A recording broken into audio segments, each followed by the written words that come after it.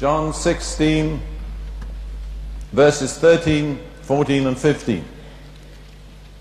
However, when He, the Spirit of truth, that's one of the titles of the Holy Spirit, and notice that He's a He. Brothers and sisters, the Holy Spirit is not an it. He's a He. He's a person. And He wants to be treated as a person. When He, the Spirit of truth, has come, He will guide you into all truth. For He will not speak on His own authority, but whatever He hears He will speak, and He will tell you things to come.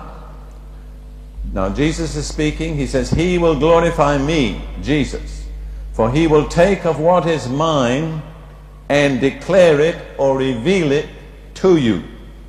Then He says, all things that the Father has are mine. Therefore I said that He, the Holy Spirit, will take of mine and reveal it to you. So everything the Father has is invested in the Son. And all the wealth of the Father and the Son is disposed of by the Holy Spirit. He's the steward. He's the keeper of the storehouse. Let's make friends with Him. It'll pay us. Now, I want to say one thing. I realize that in the present state of the church, riddled as it is with so many spiritual problems and so much unbelief, there will be very wonderful sons and daughters of God who do not receive healing. Let's be honest and face that fact. I've seen thousands of people healed over the years, but I've seen some of God's choicest children who didn't receive their healing. Now I want to tell you, I can't explain that. All right? There are things I can't explain. But as I've pondered over this and sought God about it, God gave me a scripture. And I want to read it to you. It's Deuteronomy chapter 29 and verse 29. Deuteronomy 29:29. That's an easy text to remember. The secret things belong to the Lord our God, but those things which are revealed belong to us and to our children forever, that we may do all the words of this law. There are two kinds of things. There are the secret things that belong to God, and there are the things that reveal, that belong to us, that we may do them, that we may act on them. Now God has called me to be a minister of His Word. I don't pry into God's secrets. The things that God keeps secret, I don't try to get to know. But the things that are revealed, it is my responsibility to minister to God's people and to act on them. And that's what, with the help of the Lord, I'm going to do tonight. Now, over the years, in ministering to the sick, I have discovered, and Ruth and I have been made particularly conscious of this in the last few years, if there are any barriers, they are not on God's side. When Jesus died, the veil of the temple was rent in two from top to bottom, and every barrier on God's side was removed. But we have learned by experience that there are often barriers that remain within the hearts and lives of God's people that are barriers to healing. And in order to be able to minister effectively, we have to deal with these barriers.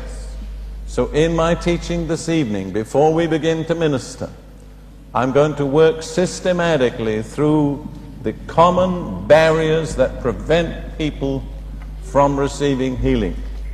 I've discovered that this saves endless time when we come to minister to individuals.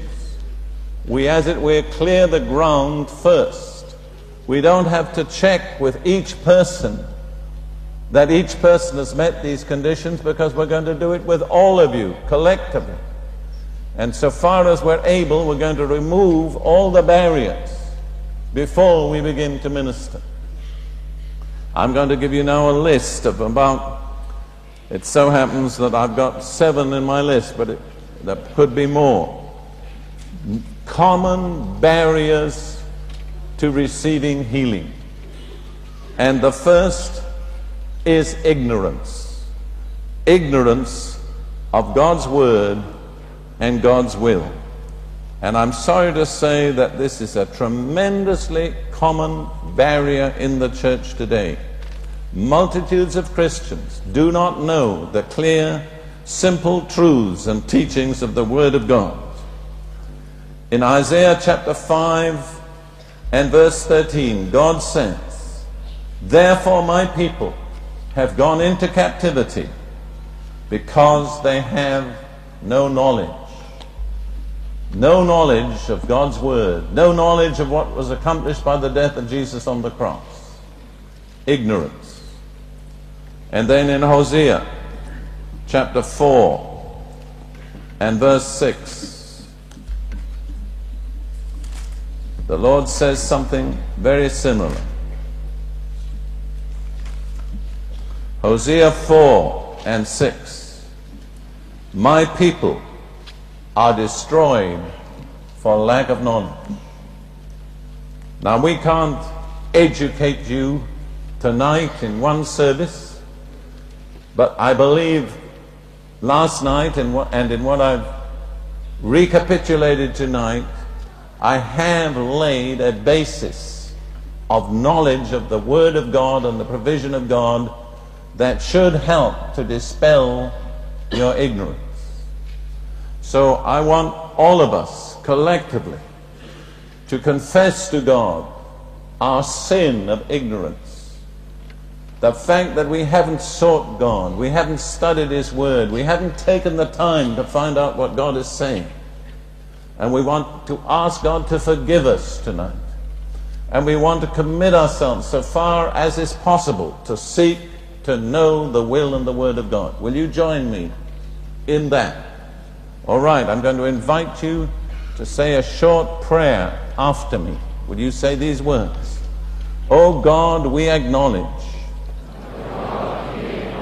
that in many ways we are ignorant of your word and of your will through our own fault. Tonight, God, we confess this as a sin. We repent of it. We ask you to forgive us and to help us to seek the truth from this night forward more diligently. In Jesus' name." All right, the next barrier is also fearfully common in the church. It's rather related. It's unbelief. In many of our churches, we regard unbelief as a kind of harmless weakness. Well, I don't believe, but after all, does God really expect me to? The New Testament doesn't call unbelief a harmless weakness. It calls it a sin. And when we see that, we're ready to get rid of unbelief and to open the way through believing God to receive what He has for us. I want to read from Hebrews chapter 3, verse 12 and 13. And this is addressed specifically to Christians. Hebrews 3, 12 and 13. "Beware, brethren, lest there be in any of you an evil heart of unbelief in departing from the living God. But exhort one another while it is called today, lest any of you be hardened through the deceitfulness of sin." You notice what the writer calls unbelief? He calls it evil, and he calls it sin. So I want to ask you to join with me in asking God's forgiveness for our unbelief and proclaiming our faith. You see, in dealing with these spiritual conditions, what we have to do is replace the negative by the positive. So first of all, we ask God to forgive our unbelief, and there's not one of us here tonight, and myself included, that doesn't need to ask for forgiveness for unbelief. And then we're going to proclaim our faith, very simply. We're going to proclaim our faith in God, in Jesus, in the Holy Spirit, and in the Word of God. And this can change the entire atmosphere in this auditorium. From this moment onwards, there can be an atmosphere of faith. So, I'm going to ask you to join me again in a prayer. We're going to go through this. Let me just say this is a little bit like when you go to the doctor nowadays. In the old days, he just tapped you on the chest and said, open your mouth and say, ah, and stuck something down your throat and then reached up and gave you a box of pills. But that's not the way it is now. Now, when you go, he takes your blood and he takes various other things from various parts of your body and he sends them all to the laboratory. And after a while, when they've been through all the tests, they come back. Well, this is where the problem area is. Well, what we're trying to do is do that, as it were, go through all the tests and eliminate the problems. You see what I'm saying? I told you that we were very practical. We're just on a different basis, but we're just as practical as the doctor or the dentist. So, we're going to confess the sin of unbelief, and we're going to ask God to forgive us. We're going to renounce it, and we're going to proclaim our faith. Are you ready? Oh God, we come to you in Jesus' name, and we confess our sin of unbelief. We do not try to excuse it. We are responsible for it. We are sorry for it. We ask you to forgive us and to deliver us from it and impart to us your faith. And tonight we want to declare, each of us individually, I believe in God the Father. I believe in Jesus Christ, His Son. I believe in God the Holy Spirit. And I believe in the Bible, the true authoritative Word of God. I believe, Lord Jesus, what you said. God's Word is the truth. Amen. All right, did you feel better now? I tell you, there's a different atmosphere in this place. A lot of nasty little demons of unbelief had to sneak out at the back door. We come to the third barrier, which is not in every life, but in many. It's unconfessed sin.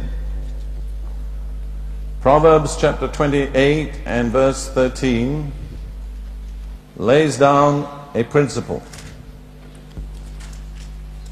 Proverbs 28:13. He who covers his sins will not prosper. You may try desperately to succeed in life, and you may seek many things, but if there is covered, unforgiven sin in your life, you will not prosper. He who covers his sin will not prosper, but whoever confesses and forsakes them will have mercy. I don't know, but in the lives of many of us, I suspect there are sins that have not been acknowledged. They've not been confessed. They've not been repented of. We've covered them up. We've hidden them away. You know, in dealing with people about the confession of sin, which is so important, I've discovered that a lot of people think this way: well, if I don't confess my sins to God, He'll never know about them. Really, I found lots of people think that way. Let me tell you, God knows already. And God is not asking you to confess in order to find out what you've done. God is asking you to confess because when you do that, He can help you. See, it's for your good. It's not for His information.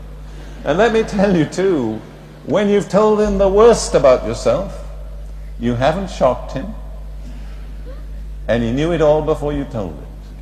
And I tell young people, there are things you might never be able to tell your parents because you'd be too embarrassed and too ashamed. But you can tell God, and God is never embarrassed. Isn't that wonderful?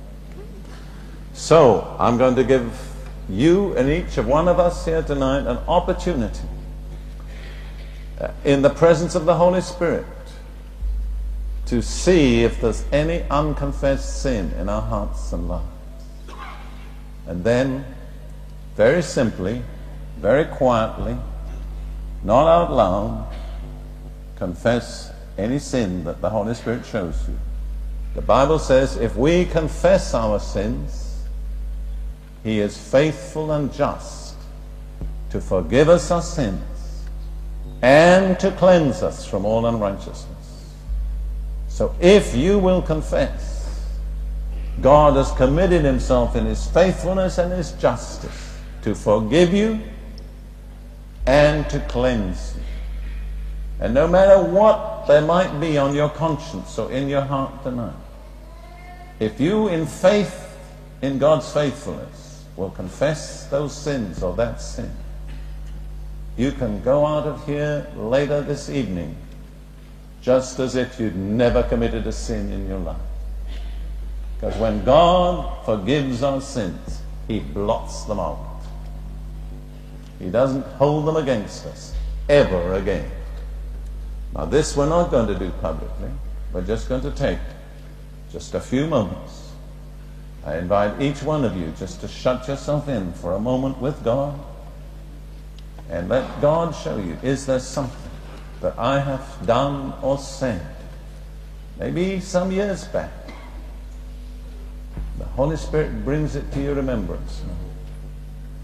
And you respond by saying, God, I acknowledge, I'm sorry, forgive me, cleanse me in the blood of Jesus. Just take a few moments of quietness.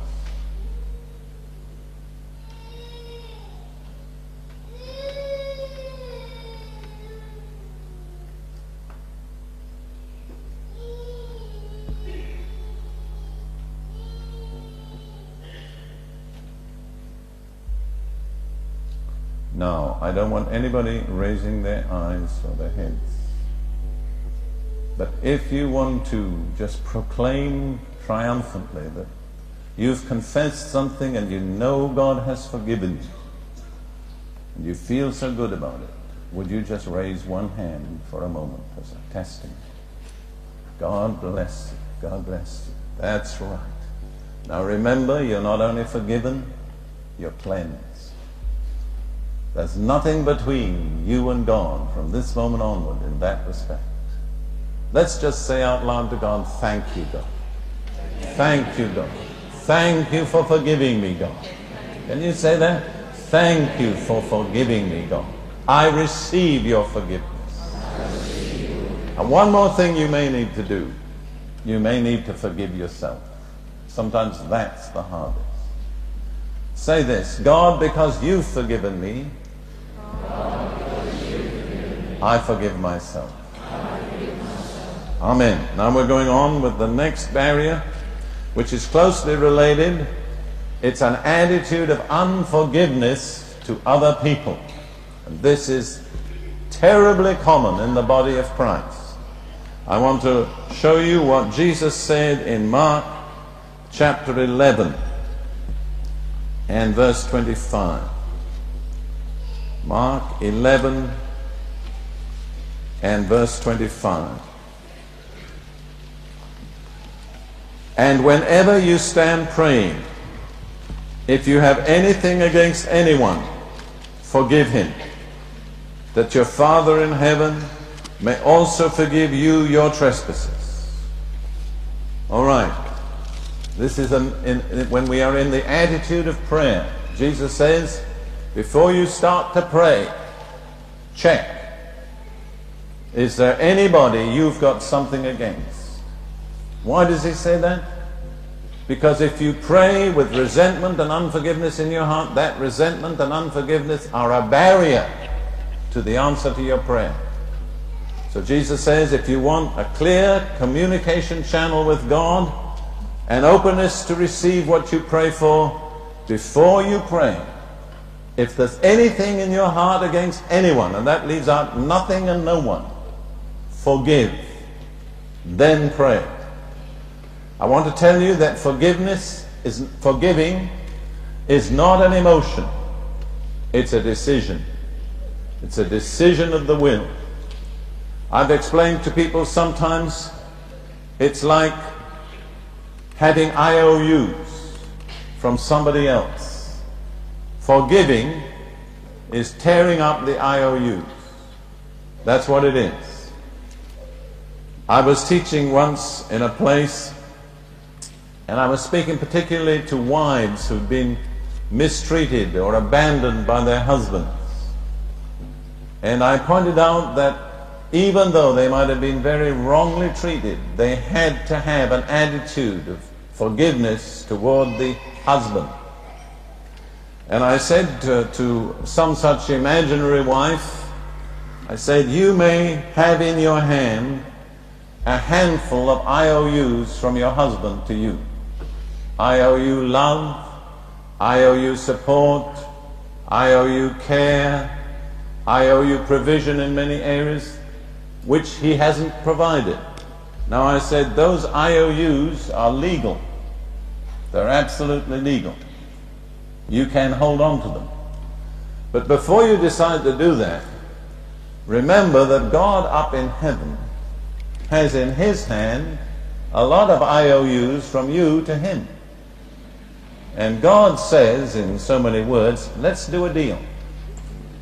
You tear up your IOUs and I'll tear up mine. But you hold on to yours and I'll hold on to mine. Well, in one of the parables, the proportion that Jesus gave is somebody owes you $17, you owe God $6 million. So, forgiving people isn't being super spiritual. It's enlightened self-interest. I mean, anybody that won't let $17 go for the sake of being forgiven $6 million hasn't any business sense. That's all. So I said, if you want God to tear up his IOUs from you, you tear up your IOUs, whether it's from your husband or your parents or whoever it may be. When at the end of my message, I'd just finished preaching and I didn't quite know what I was going to do next.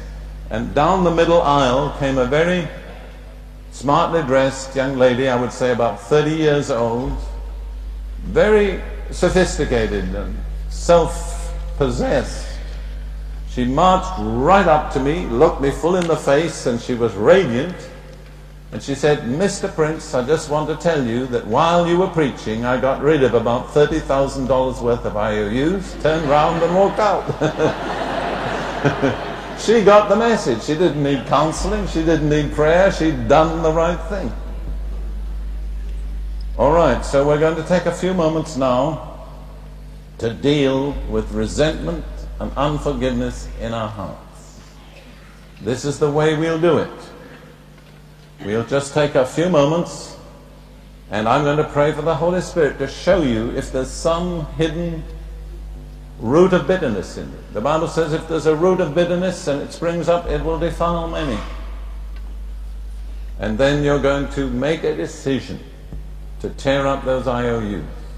Many of you young people may feel that your parents haven't treated you right. Unfortunately, that's very true in many circumstances today. But let me point out to you that the first commandment that carries a promise with it is honor your father and mother. So again, it's a question of enlightened self-interest. You don't have to agree with everything they do, but you have to have an attitude of respect toward them. I have never known a Christian truly blessed in God who had a wrong attitude to his parents. Never. It is an essential requirement for the blessing of God. I'm not speaking only about a wrong attitude to parents or husbands or wives, but those are some of the commonest. So I'm going to pray now and ask the Holy Spirit to show us if there are areas of unforgiveness in our hearts and lives. Then I'm going to lead you after a few moments in a prayer of forgiveness. Holy Spirit, we ask you now in Jesus' name, speak to the heart of each one here. Show us if there are areas of bitterness, resentment, and unforgiveness, and make us willing to forgive.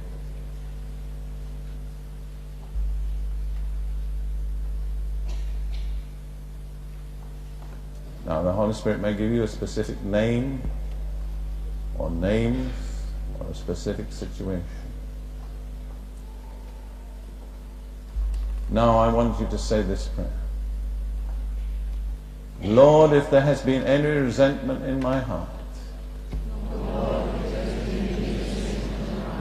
any unforgiveness, any bitterness, I renounce it now. I lay it down. If anyone has ever harmed me or wronged me, I forgive them now, as I would have God forgive me. Lord, I forgive them. In your name, Lord Jesus. And I believe you forgive me. Thank you, Lord. In Jesus' name. All right, we're going to go on. The next, which is terribly common today, the next barrier is occult involvement. Being in some way, or having been involved in the occult, in things like fortune telling, or Ouija boards, or horoscopes, or any of the innumerable different ways in which superstition and satanic cults have invaded our contemporary culture. Those are invariably a barrier to healing. And Ruth and I have experienced this innumerable times. People come for healing, but there's some dark shadow of the occult still over their lives, and it comes between them and the healing they seek. There are many forms of the occult. A lot of contemporary music, hard rock and so on, is really satanic. It has demonic power in it. And if we've exposed ourselves to it, we could need deliverance from it. Drugs. I cannot take time tonight to make a list. I'm going to trust the Holy Spirit to show you. But let me just tell you one story. Ruth and I were in a certain place. We came to the point of ministering to the sick, and a young woman of about, I suppose, 18 came up for prayer. And as we looked in her eyes, we saw that glazed look, which nearly always is the outcome of involvement in the occult. And so we wanted to help her before we prayed for her. And I said to her, "Have you been involved in the occult?" She said, "No." And I felt she was being honest. But I wanted to probe. I said, "You haven't been to a fortune teller? Haven't played with a Ouija board?" "No, none of those." "Have you had your horoscope read?" "No." And still, there was this barrier. And then God gave Ruth a word of knowledge. And she said, "Rock music." And the girl went flat on her back without her praying for her. That was the barrier, you see. After that, she could be healed. So we are going now to do the next stage. We're going to renounce every contact with the occult. Before we do that, let me read to you from Exodus chapter 23. Exodus, the 23rd chapter.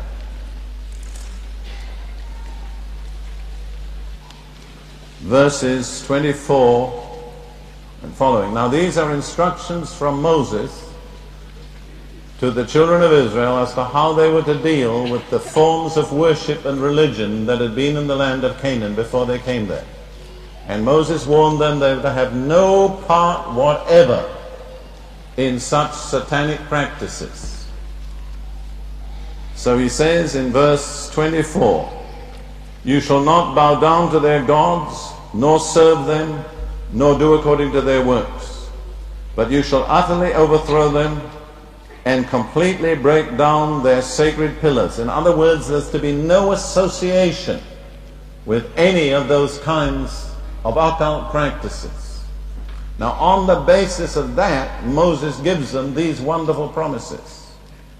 "So you shall serve the Lord your God, and he will bless your bread and your water, and I will take sickness away from the midst of you. No one shall suffer miscarriage or be barren in your land. I will fulfill the number of your days. What wonderful promises. No barrenness, no miscarriages, no female problems, no sickness, a guaranteed full lifespan. Who wouldn't want that? But brothers and sisters, don't detach it from the context. It's only for those who break totally with the occult in every form. Let me give you a very simple example. Years back, I was in a typical charismatic house prayer meeting. I found myself next to a young man who was actually, I discovered later, from a Catholic background.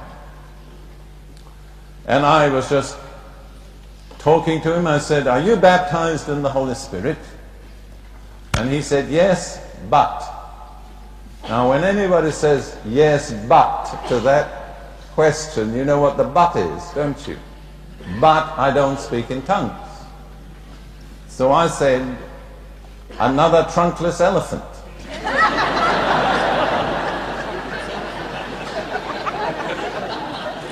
I didn't discuss this with him, and I had no plan. I just said, "Did you ever go to a fortune teller?" Oh, he said, "Yes, once when I was a boy of about 15. But I just did it as a joke. I didn't believe in it." But I said, "You did go?" He said, "Yes."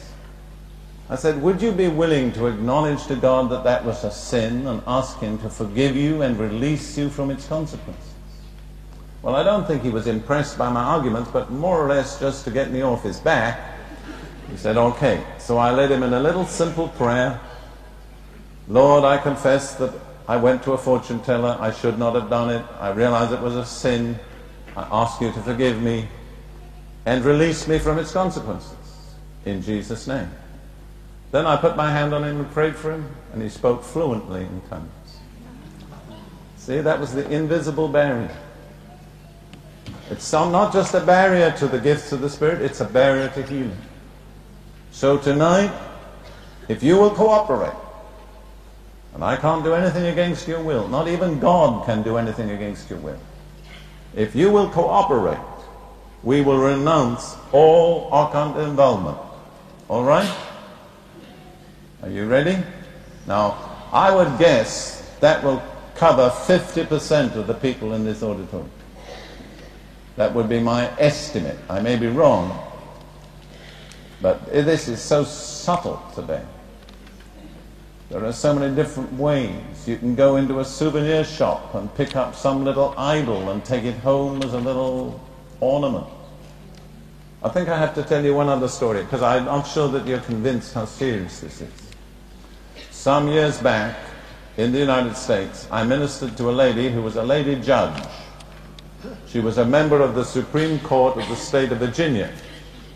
She had had some kind of intestinal problem for 10 years. She'd had surgery. She was never free from pain.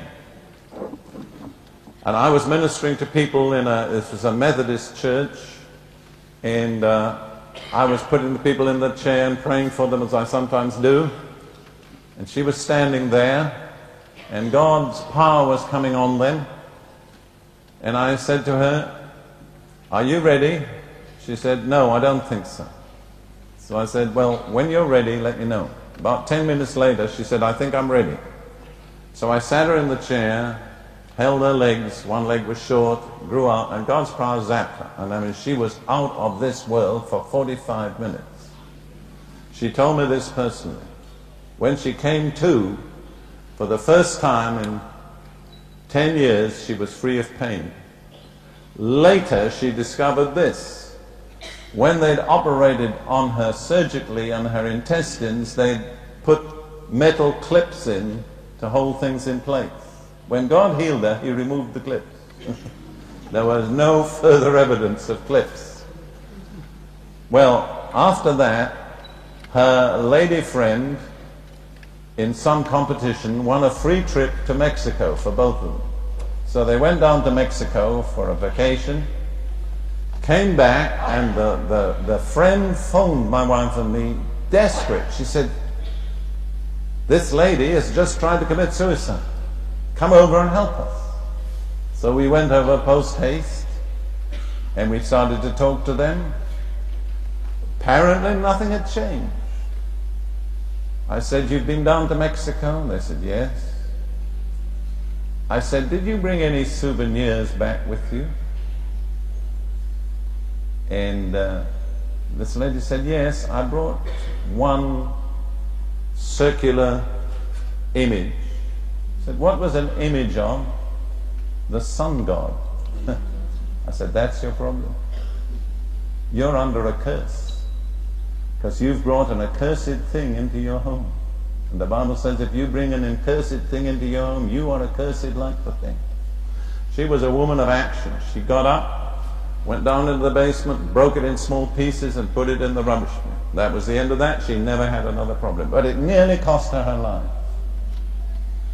That's how real this is. See, God has an intense hatred of idolatry.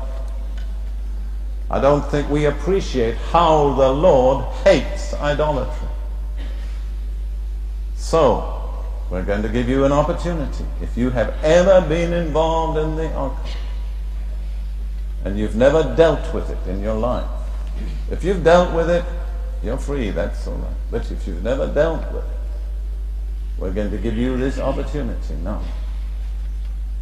We're going to let the Holy Spirit rest upon us for a moment and speak. He's got a very wonderful memory. He can take you back 20 years. It's something that happened.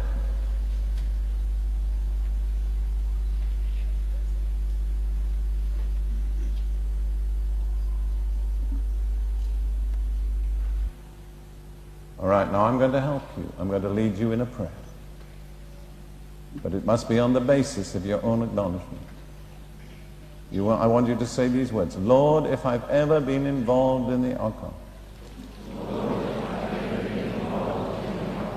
even ignorantly, whatever it was, I confess it as a sin, and I renounce it. I ask you to forgive me, and I commit myself now that never again will I be involved with those things. Forgive me, Lord, and release me from their influence right now in the name of Jesus." Amen. All right. Very closely connected with that, in the same chapter of Exodus 23, verse 32, Exodus 23:32, we come to another related problem. "You shall make no covenant with them, nor with their gods." It is possible for people to enter into some kind of a covenant with people who have false gods. And if they do that, you become involved in the guilt of those people and their false gods. Now, this may seem remote and abstract to you, but I'm going to specify one particular common case. Some of you may be offended, but I say this in love because I know it to be true.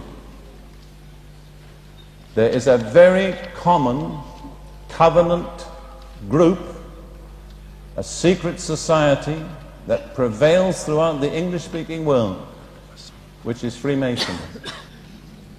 And if you are involved in Freemasonry, you are under a curse. Not only you, but your family and your descendants. And I speak this from experience. Ruth and I have encountered this. We've dealt with it. We've come to the root of it. Freemasonry is a false religious system. Whatever you may say, it's not a secret. That's bluff. The main ceremonies of Freemasonry are known and have been published by people who are not Freemasons. To take simply one example, the Royal Arch degree acknowledges a god whose name is Jah Bul On. J-A-B-U-L-O-N. Jah is short for Jehovah, Bul is short for Baal, and On is short for Osiris. And any system of worship that combines the true God with Baal and Osiris is abomination in the sight of the Lord, no matter who practices it, even if it be an Anglican bishop or the Archbishop of Canterbury, who previously was a Freemason, not the present one. It makes no difference. God is no respecter of person. We have seen the most terrible consequences in lives and families because of this curse.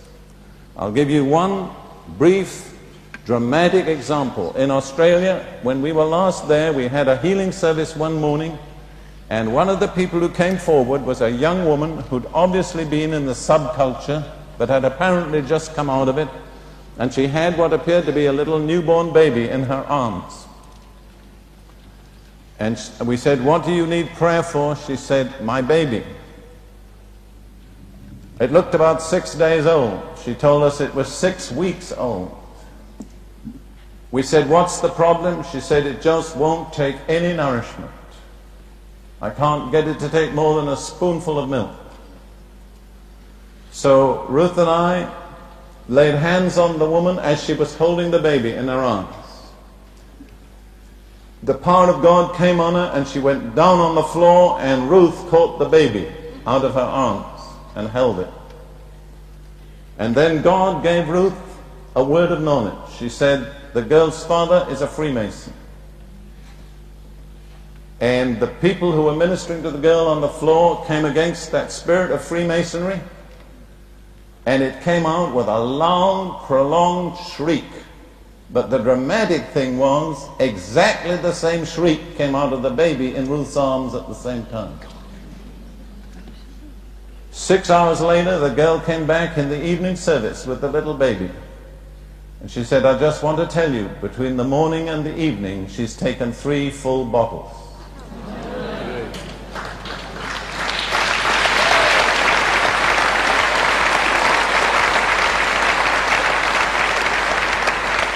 Thank God for that. But that little child would never have been healed if the curse of Freemasonry had not first been broken. Now, if there are any here tonight who are involved in Freemasonry, either directly, yourself, or through your husband, or father, or some other relative, I want to lead you in a prayer of renunciation. There may be other similar cults, secret societies, satanic organizations. There are many of them in the world today. If you are involved in any of those things, I want to ask you now, in the name of the Lord Jesus, to renounce them.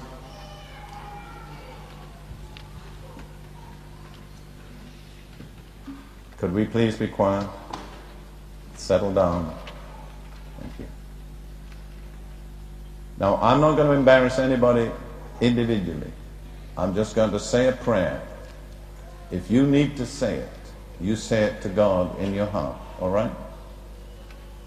You say these words: "Lord Jesus Christ, I want to serve you and to love you. If there is in my life or in my family the curse of Freemasonry or any other cult, I ask you to release me and forgive me and break its power over me right now, in Jesus' name. Amen." God bless you. God bless you. We're getting near the end. You may see this is somewhat lengthy, but we do it for everybody. Collectively, we don't have to do it for each person individually, which takes 10 times longer. The final barrier that I want to speak about is the effects of a curse. We dealt with that a little bit last night. I just want to read the list of common indications of a curse over a person's life or family.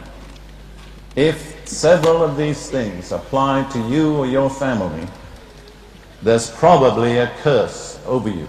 Now the good news is Jesus was made a curse that we might be redeemed from the curse and receive the blessing. But most times we need to renounce the cause of the curse and claim the release. Very quickly and briefly, here are the common indications of a curse. Number one, mental and emotional breakdown. If there's a history of that in your family. Number two, repeated and chronic sicknesses, especially hereditary. Because the mark of a curse is that it goes from generation to generation. Number three, repeated miscarriages or female problems. And as far as Ruth and I are concerned, when we have that kind of need to pray for, we just simply automatically treat it as a curse. And we have seen many barren women able to conceive and bear children, and we have seen many women with female problems delivered. Tumors and other things on the female organs disappear when the curse is lifted. The next is the breakdown of marriage and family alienation.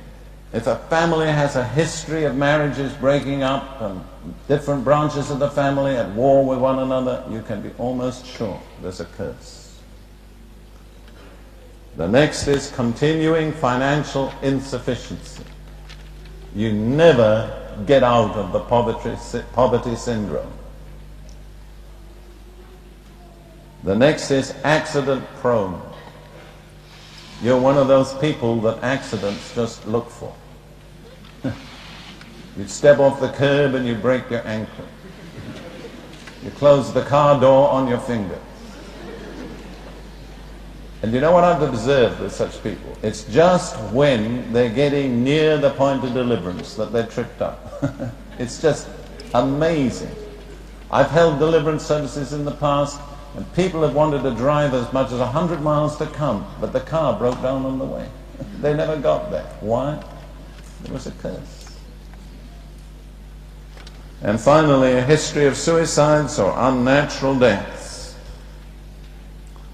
Now, we're not going to take a lot of time about this, but we're all going to say once again, thank you, Lord Jesus, that you were made, just let me do it first, that you were made a curse, that I might be redeemed from the curse. All right? And as you say that, let it be lifted from you.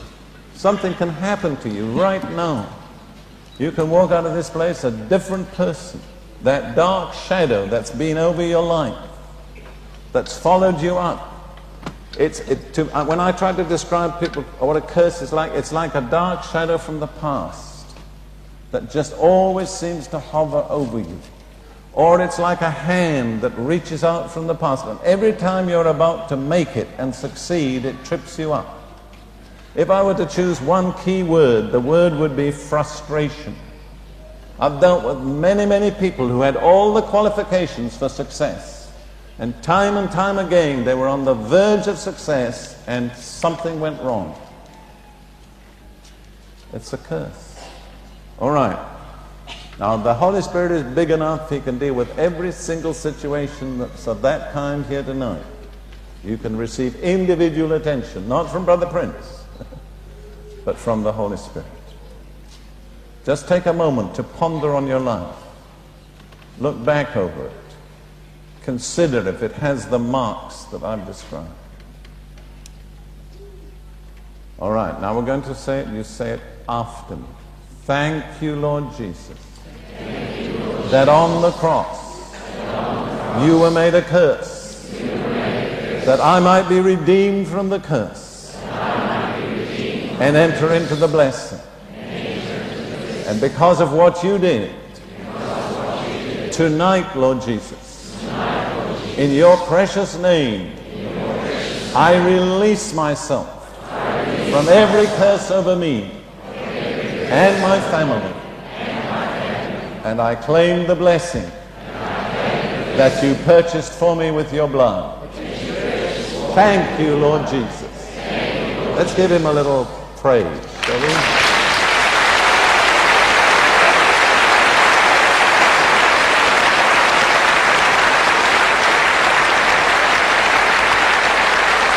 Hallelujah. Glory to God. All right. Now that's the last of the barriers. There's one other thing you need to be aware of. When we come to pray for the sick, sometimes sicknesses are either caused by or associated with the presence of evil spirits. And the ministry of healing frequently includes the ministry of driving out evil spirits. It isn't done in some churches, but I'll tell you someone who does do it and did do it. Jesus. That's right. Let's look just at one example. I say this so that you come mentally prepared. Luke chapter 4. Luke, the 4th chapter.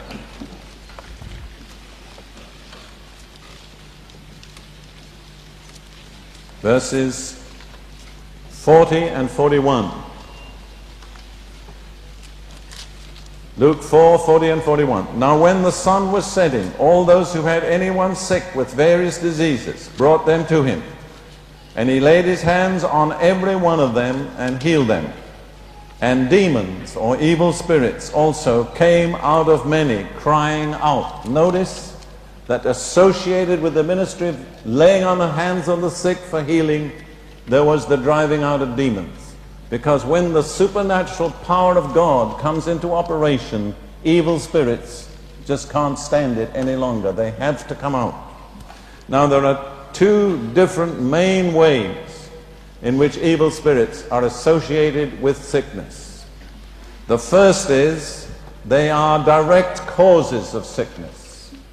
There are spirits of infirmity, of pain, of crippling, and of death, to name only 4 that we deal with commonly. For instance, many people who have some kind of spinal curvature or deformity of the spine that is caused by a crippling spirit, and for that person to receive full release, it is necessary for that crippling spirit to be driven out. Jesus encountered a woman who was bent double and couldn't stand up straight. He didn't treat it as a physical sickness. He said, this woman has been bound by a spirit of infirmity 18 years. He loosed her from the spirit and she immediately straightened up. We have dealt with all these many times. I don't think I can go into details now, except perhaps the spirit of death, which is very, very common. And the way this works is to cause a person to be infirm and weakly and ultimately to die untimely. And such a person somehow tends to have a morbid outlook on life. They'll tend to look on the dark side of things. They may tend to wear dark clothes. There's something morbid about them. I've had to say to several young ladies, I suggest you don't wear black any longer. You may think this is strange, but there's an association between the two. I'm not saying people should never wear black. There are just some people for whom it isn't altogether wise to wear black. Ruth and I probably have dealt with hundreds of cases of people who need deliverance from the spirit of death. And I think we're going to do something that I didn't plan. We've discovered, as always, the right thing to do is replace the negative by the positive. See, one way the spirit of death comes in is you get discouraged, disheartened, oppressed, and you say, I might as well be dead. I wish I were dead. What's the good of living? Well, when you say that, that's an invitation to the spirit of death. Come in. Take over. And it doesn't need many invitations. One of the most dangerous things a person can ever say is, I wish I were dead. Well, we're going to unsay that. We're going to give you an opportunity to revoke the negative things you've been saying about yourself. Psalm 118, verse 17. The psalmist says, I shall not die, but live and declare the works of the Lord. That's a positive decision. All right? You say that after me the first time, and we'll say it together until we make this place full of positive faith. Now don't try to say it with me to start with, but after me. I shall not die, but live, and declare the works of the Lord. Now you've got good memories, you can say it with me this time. I shall not die, but live and declare the works of the Lord.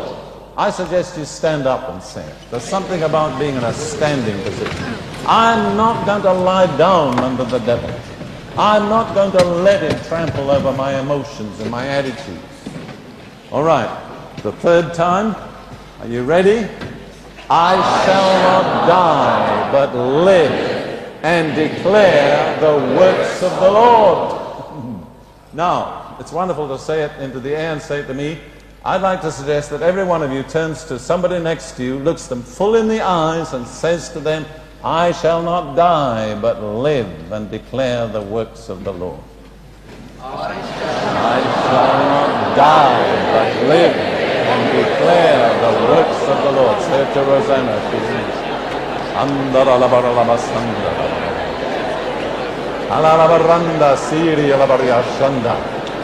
Aranda, let's make a proclamation of praise on the basis of that. Praise you, Lord Jesus. Thank you, Lord Jesus. Glory to your name. Glory to your name. Glory to your name. Glory to your name. Victory, victory, victory. Through the blood of the Lamb and through the name of Jesus. Amen. And amen. And amen. Thank you, Lord. Thank you, Lord. Thank you, Lord. Thank you, Lord Jesus. Hallelujah. You're so good. Now, feel free to be seated if you can. We're going to come to the actual ministry to the sick. There are many different scriptural ways to minister to the sick, but we are going to follow Mark 16:17. These signs shall follow them that believe.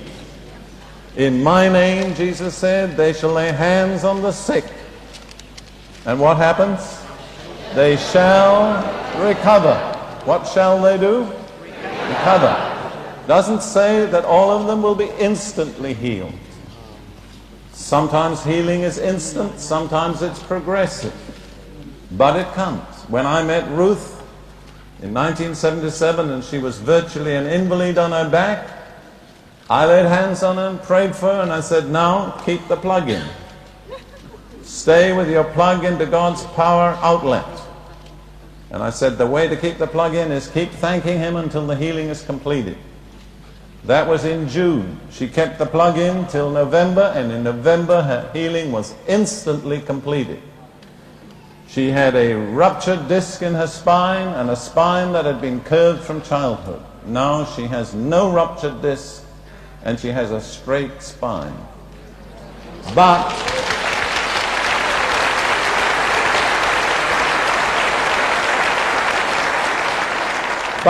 she didn't get an instant miracle. She got a progressive work. Jesus says they shall recover, but He doesn't say how long it will take. Sometimes it's instantaneous. Praise God, but not always. Some of you will be instantaneously healed. Some of you will get a healing that begins. If it begins, keep your plug in. If you say, as you walk out of the auditorium, I didn't get healed, nothing happened, do you know what you've done? Pull the plug out, and nothing more will happen after that. If you say, they laid hands on me, God touched me, I'm going to keep thanking Him till it's complete. It'll be completed. Now the way we're going to do it, and it's rather difficult. Well, let me just check something out first. Of all the people in this auditorium, how many of you here tonight would wish to be prayed for? Well, you see that, brothers? We've got a busy evening ahead of us. I told you it would be like that. All right. Well, we're going to do our best. More than our best we cannot do. Ruth and I are here to minister to you, and we have 7 other teams, either couples or threesomes, all of them called to the ministry with proven ministries and anointed of God.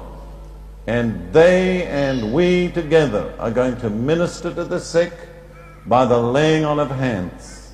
We're going to lay hands on you in the name of Jesus. Now, this is not going to be a counseling session. So don't come with your life story or even a medical history. All we want to know is arthritis, a weak heart, a bladder infection, I can't have children, menstrual cramps, whatever it is. Try and say it in one short sentence. After all, we're not going to heal you, God is. And God knows your problem even before you state it.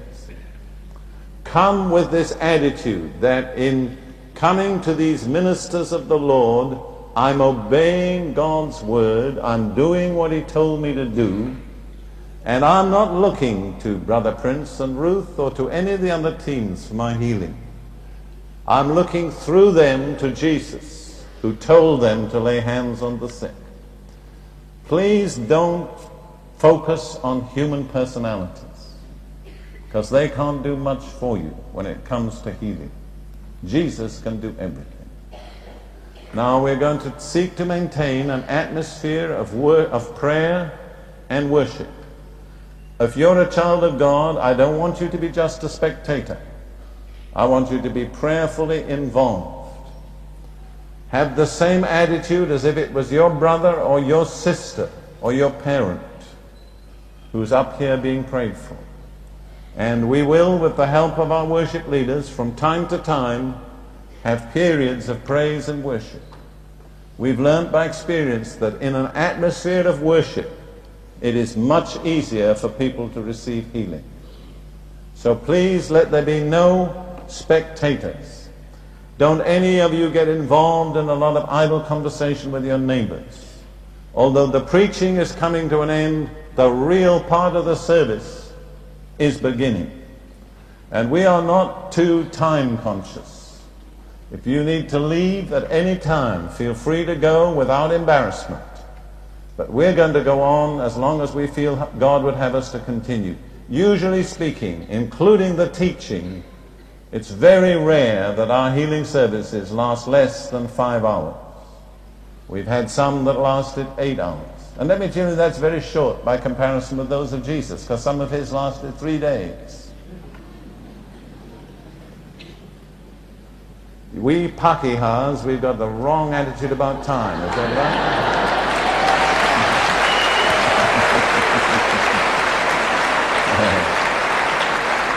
God, I can give you 10 minutes. What can you do for me in that?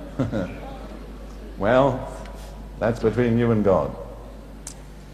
All right, now, could we begin to get the platform lined up, move the chairs to the back?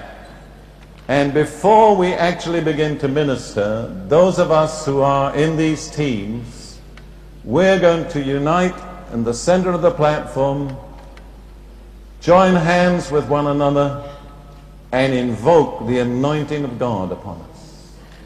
And by that act, we're going to acknowledge that we can do nothing of our own selves. It's only by the grace and the power of God. We can remove the pulpit. It's a beautiful pulpit. I'm grateful for it. Now, am I still audible? I am. Wonderful.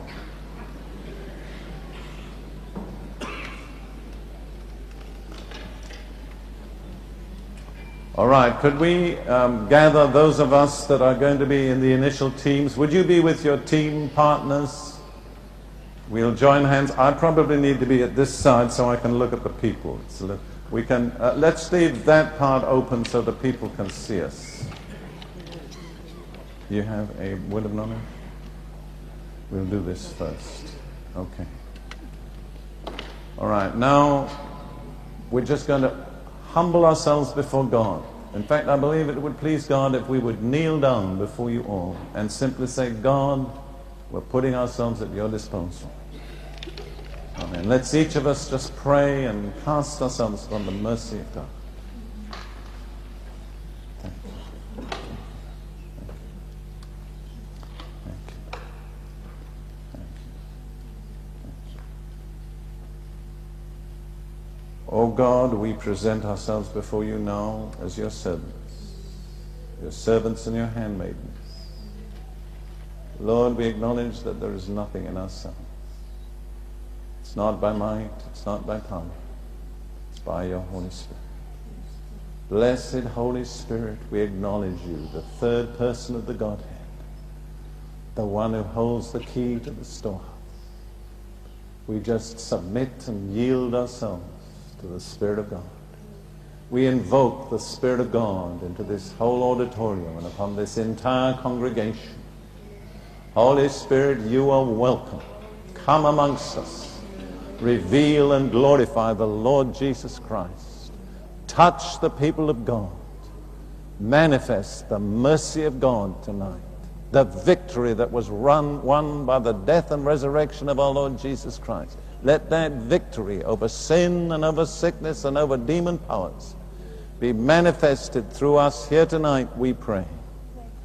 In Jesus' name. Amen. Amen. Amen. Amen. Glory to God. Thank you, Lord. Now, if you'd kind of line up from one end to the other in your teams, just as separate entities. Now, we're going to need the help of our ushers. The ushers have got a very responsible task here. We're not going to call you forward by categories. We're going to say that those of you who want prayer will come forward. Don't move yet. And listen, I want you to be very cooperative with the ushers and with me. One thing we have learned by experience, if people become disorderly and disrespectful of the Holy Spirit, he moves elsewhere. And if the Holy Spirit moves, we might as well close this meeting, because without him, nothing is going to happen. The more you cooperate with the leadership, the more you please the Holy Spirit. But before we begin this general ministry, I'm going to call my wife forward. God has given her a word of knowledge about someone here tonight, a specific condition. Now, God does this to create faith and to encourage the person who may be indicated, because God wants to show you that he loves you so much. He's pinpointed your particular need tonight. He's going to show you that he knows it without your telling him. And if you are the person, we invite you to come forward and response right as soon as the description is given. We will pray for you. Come forward expecting to be healed. Let me give just an example. We were in England about a year ago, and it was not a healing service. It was just a morning church service. But before I began to speak, Ruth said, I have a word of knowledge. She said, and then, knowing my British people, I said to them, now listen, don't get stuck in your seat. Don't be embarrassed. Don't wait. If you're the one, come up. Don't let Satan hold you back. Well, Ruth then said, there's somebody here this morning who's afraid she's going blind in one eye.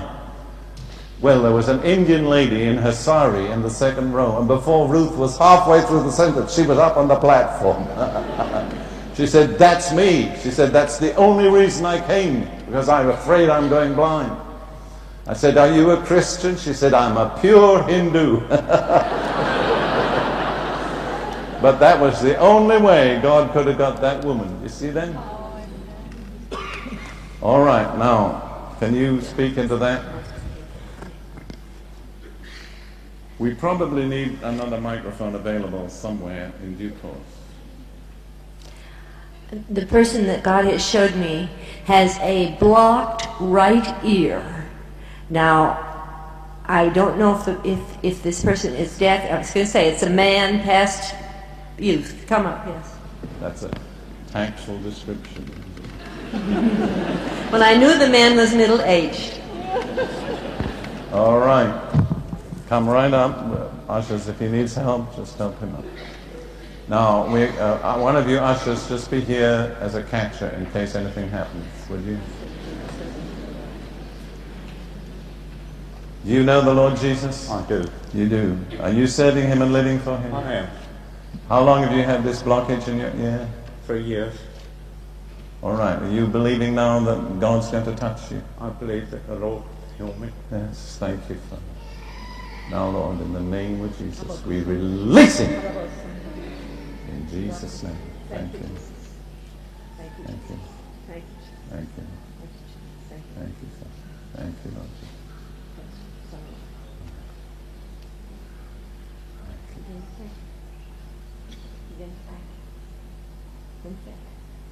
Thank you, Lord.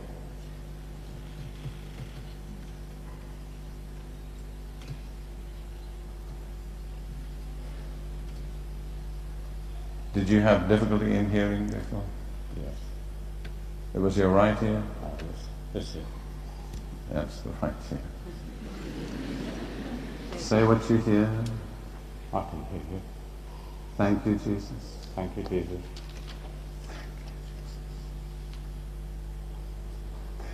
Thank you, Jesus. You're hearing a whisper. How do you feel about that? Amen. We praise God. Amen. Thank you, Lord. Thank you, Lord.